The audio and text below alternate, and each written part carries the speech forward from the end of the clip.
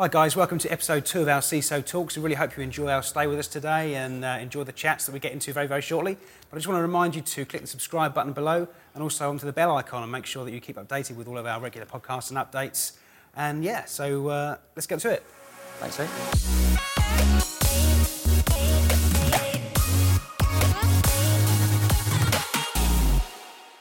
Okay, Aidan, so let's get started. I think one of the key questions I'd like to ask you really is about cybersecurity and really our current approach to cybersecurity in society today. Is it a broken system? Is it an ideology? Is it a problem? What's right? What's wrong with it at the minute?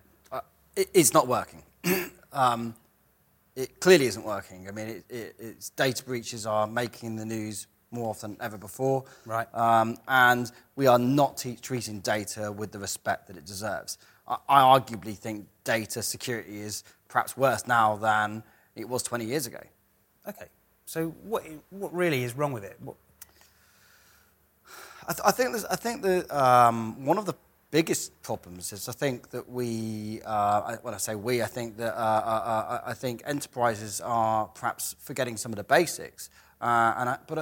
It's a very, very complex topic, of course. But I think that we go to many trade shows. We do the InfoSec shows, Sure. We do the RSA shows, we do all of these different shows around the world. And when we start getting into conversations with CISOs, IT security professionals, and we ask them some we consider to be quite fundamental questions around how they protect their data, it appears that there's some pretty big gaps in how much is known around these things as well. I think specifically, the first thing is where is your data? Because let's be honest, right? Data is really what really matters. Right? When we think about IT security as a whole, the only reason we really care about these things is because we want to keep the data secure. That's what really matters. Sure. Let's take that as a given, Yeah. right? So the first thing in our view that is really missing is I think there's so many enterprises that just don't know where their sensitive data is. If you want to put it another way, they don't know where their risk is. Right. Like they wouldn't know if some specific data that was really sensitive to their organisation was in locations that it shouldn't be. I think that's probably one of the big problems that I definitely see enterprises facing, and it's a big reason why issues occur as well, right? Do you think that it perhaps, I get your point, but do you think this is perhaps a concern, certainly at CISO level, where they're thinking, we have got a problem, but I don't want to lift that lid on it just in case it opens a can of worms? Do you think do you think that goes on in enterprise now? Yeah, I'm sure it does. But I think also it's one of this sort of chicken and egg situation as well, where until you start to figure out where your sensitive data is, and still you start to kind of get into these things, you might not even realise you have a problem. It might not be that they genuinely might not think they've got a problem, but until they start to look into it, I don't know whether they'll actually know. And it's again, it sort of leads me on really well to the next part. Really is around access and sort of everyone's talking about sort of least privilege and that's so important because one of the main reasons that we also see so many issues when it comes to data security is excessive permissions. People get granted access to anything and everything so easily, and I think that this is one of the biggest things that we can do. One of the biggest things enterprises can do is make sure that they only grant access to those people that need it, right? I mean, I think that's common sense, right? It is, but I think a lot of organisations raise the objection that, no, I know who I'm employing. I trust my employees, right? And, I don't need to be monitoring them all the time, and it's just not a big problem for them. Do you not think that's a valid objection? No, not at all, because trust is not a security strategy. It's kind of expect what you inspect. Unless you, unfortunately, the reality is, and it's not necessarily even that they're going to do something malicious. It might be something by accident. It might be that they inadvertently share some information that they shouldn't share. It might be that actually, that they've been compromised in some way as well. Right. And I think that so it's not necessarily. I don't totally agree with that. No, I don't think the trust is definitely not enough. No, you're right. Yeah, I get it. For example, I suppose if an employee is handed a notice in, for example, it's clear that really they present a risk to the organisation at that time. Right. Certainly when you employ someone into an organisation, that you're sort of essentially giving them all the keys to the castle. You're giving them access to the data of the business. That's a problem, isn't it? Yeah, it can be.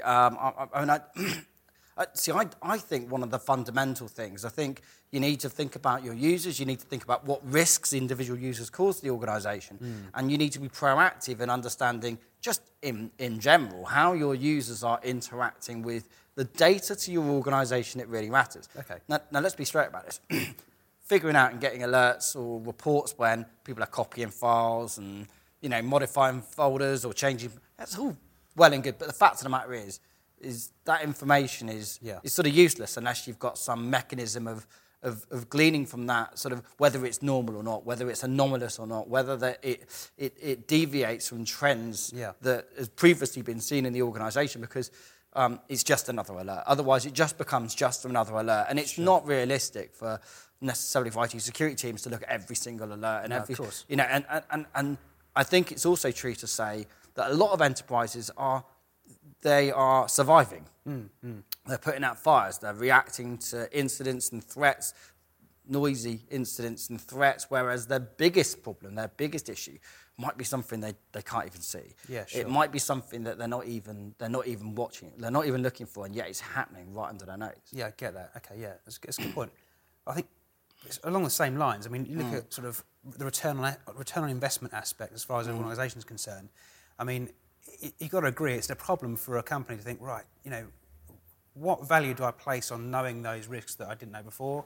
And do you think it's a real minefield for organisations to try and get or foresee that they're actually going to get a return on investment when they invest in these kind of products to get the job done? Yeah, and I guess one of the problems sometimes is trying to justify spend on something that you perhaps don't even know is causing you pain. Yeah. It is problematic.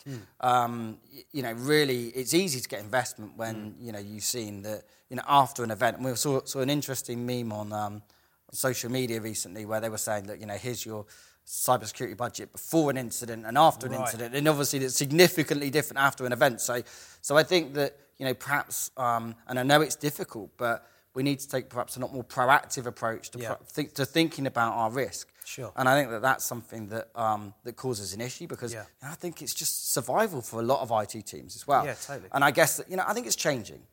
I think that cybersecurity in general is being recognised more as a business problem.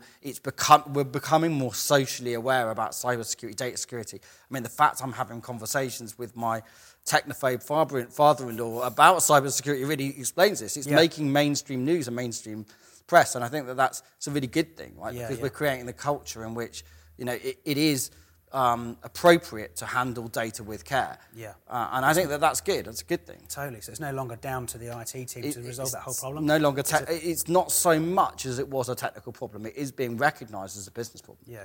Okay. That makes sense. I mean, do you think it's an expensive undertaking for an organisation to even grasp these basics of what we deem to be run-of-the-mill security best practices? Do you think it can be an expensive? Of course, and it's one of these things. But I think that I think the most important thing is prioritising where you spend your money. Yeah. Because obviously there's so many vendors trying to convince you that their vendor is going to protect you from everything, and it will do it. But the reality is it's as much about process as it is about spending the money as well. Yeah, of course. So our view is, look, identify what really matters to your organisation the most, right? And I think in most instances, it's fair to say, in nearly all instances, it's the data that really matters, right?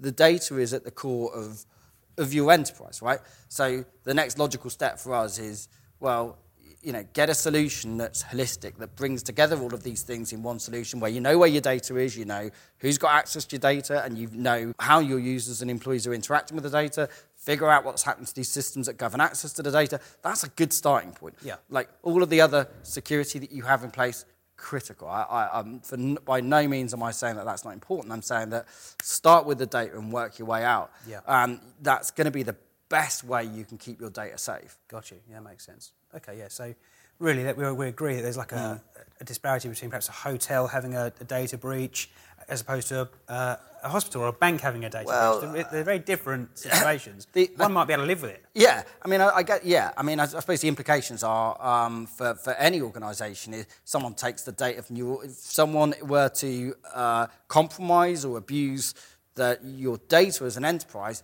it's going to have an impact whoever you are. It doesn't matter what sector you are, but obviously the social implications are significantly greater if someone hacks a hospital as opposed to someone hacks the bank. But yeah, absolutely. I mean, I think we have a responsibility, irrespective of what industry we're in, to keep our data safe, to treat it with respect. To treat it more like we did 20 years ago when we locked it away in safes, right? Right, yeah. And I think that we need to start treating data like cash. We do. It's the only way in which we're going to have any hope of stopping enterprises becoming more and more headlines in mainstream press, right? Makes sense. Makes sense. Okay, guys, well, thanks ever so much for joining us on our podcast today. Please stay tuned for next week's edition of CISO Talks. And remember, please make sure you subscribe to our YouTube channel, follow us on our social media channels, click the subscribe button below, and we'll see you next week. Thanks a lot. Jason, thank you.